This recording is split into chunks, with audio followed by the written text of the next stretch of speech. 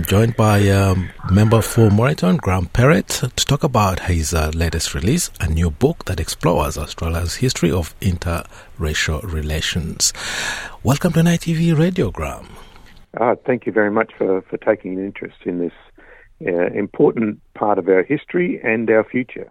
Yeah, the book is called The Long Story, and it's described as a book that tells the story of many through the story of one, I guess, a man whose story is unique. Well, the one is Wayne Long, who's a guy I basically have known all my life, went to school with, played footy together, got into a bit of trouble together over the years. But his story, his long story, as you say, is part of a bigger story of that Chinese diaspora that's been coming to Australia since 1818, coming from the Middle Kingdom and looking for gold or new opportunities in Australia. And often the Chinese diaspora, particularly in the early days when there were significant numbers of men only, would make contact, hook up, have relationships, marry into our First Nations community. So it makes for an interesting mix, an interesting hybrid. Some new Australians hooking up with some of the oldest culture on earth, and it makes for an interesting history. And it's a story that wasn't always told in a country that was a bit focused on race at one stage. Yeah, you mentioned it. They arrived during the 1800s, early 1800s, when there was the gold rush in Ballarat and other places in Australia. And at the time, interracial marriages were actually even forbidden in many instances. So, how could they be able to establish relationships with Aboriginal women? Well, often the white communities excluded people of any colour other than white from townships. So, that's where you often had that boundary street, because that was the boundary after dark. People, Aboriginal, First Nations people had to be outside those boundaries.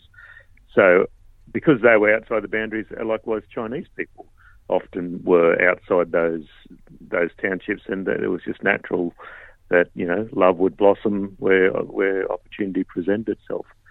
And, it made for some interesting relationships, and certainly people, when there were government policies that were targeting Indigenous children, there were all sorts of problems.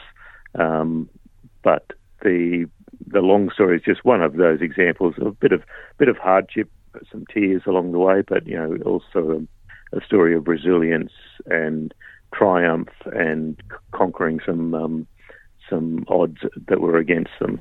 Yeah.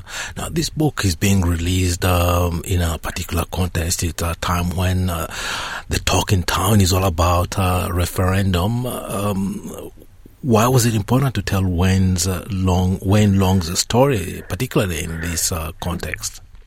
Giving expression to his voice is part of that national story that we hope to do. The nation's birth certificate was written by people that deliberately focused on race and excluded Chinese people, Indian people, Aboriginal people. So it's time to get our birth certificate right, because obviously we've got a very long story, lowercase l, 65,000 years, 3,000 generations or so of people who've been connected with this continent. We should be including them in our birth certificate, and we've got the opportunity this year to, just simply by writing 3 letters YES in a box, we can do that. It will also improve the lives of First Nations people that are having some dreadful outcomes in terms of health and education and housing and a few other areas. So by giving them a voice and a seat at the table, and listening to local voices, will deliver better local programs, save money for the taxpayers, and get some better outcomes for First Nations people. So this story, sitting down with Wayne, a bloke I've known all my life, taught me a lot more about someone that I thought I knew, and his family and their story. So I think all Australians can benefit from that, from actually listening to First Nations elders, Aboriginal and Torres Strait Islander people have this a great story to tell, and they should be part of that national fabric. Yeah, definitely a great story to tell. But can you tell us a little bit more of the elements of Wayne Long's life that you included in the book? There's many elements. I mean, Wayne, on one level, Wayne is a quite shy farm worker. Yes, if you went out to St George today, you'd find him working out on a farm as he's done most of his working life. Also a great sporting hero in his town, and then a member. He's one of 8 children. I'm one of 10 children. So our families have sort of been interconnected over the years, similar ages, and just telling Wayne's story, as I said, from that micro version of a macro story. That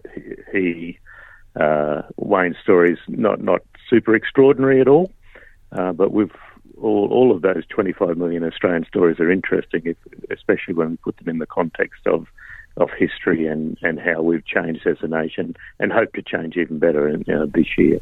And what message do you hope Australians will take away from this story, the long story? I think respect and resilience, with a few laughs along the way, a few tears as well. But respect and resilience is what I took from it. How those ordinary lives can give extraordinary messages to people, and I think people will enjoy the read. And it was a tough book to write. I've normally written fiction, and because I had to be true to Wayne's word, the words coming out of Wayne's mouth, it was a different sort of experience. But I enjoyed it. It was thoroughly enjoyable. Yeah. Now the book is being launched this week. Where can people find the book? Where can they purchase the book? Firstly, I'd say go down to your local newsagent or bookstore and order it. Or you could go online to Boolarong Press, who could arrange that, or they could go to their library. But if they're in St George this weekend, I'll be doing a signing with Wayne at the St George pub. But there'll be book launches in Brisbane and Canberra and around Australia as opportunities present themselves. Yeah, please let us know when you come to now. We both have day jobs that keep us a bit busy as well. Yeah. Now, when you come to Nam, where I'm calling from, please let us know so we can actually come and get our copies signed. That sounds wonderful. I appreciate that, Bertrand. Yeah. Merci beaucoup. Yeah. Now, before I let you go, Graham, because I know you're very busy today. No, that's okay. Anytime. Any final thoughts before I let you go? Yeah, look, it's the Chinese diaspora. Over 1 million Australians have, connections to the Middle Kingdom in one way or another. Oftentimes through another country like Penny Wong, via Malaysia or through Papua New Guinea or Singapore or Hong Kong. That community, when connected with the First Nations community, makes for a strong hybrid and makes for a more vibrant Australia. And I've enjoyed telling that tale and look forward to it being featured more prominently in the Australian story that is being written by people this year, especially when it comes to voting yes for The Voice. Yeah, we'll put the information out there. And one thing I forgot to mention in the introduction is that you're a lawyer and a teacher and someone who has fought for the rights of some of the most vulnerable people in our community. And you just released a book that will add to the conversation about interracial relations in Australia. Graham, thank you very much for taking the time to talk to us on NITV Radio today. Thanks very much, Bertrand. All the best to you and your listeners. Thank you so much. Thanks. Bye.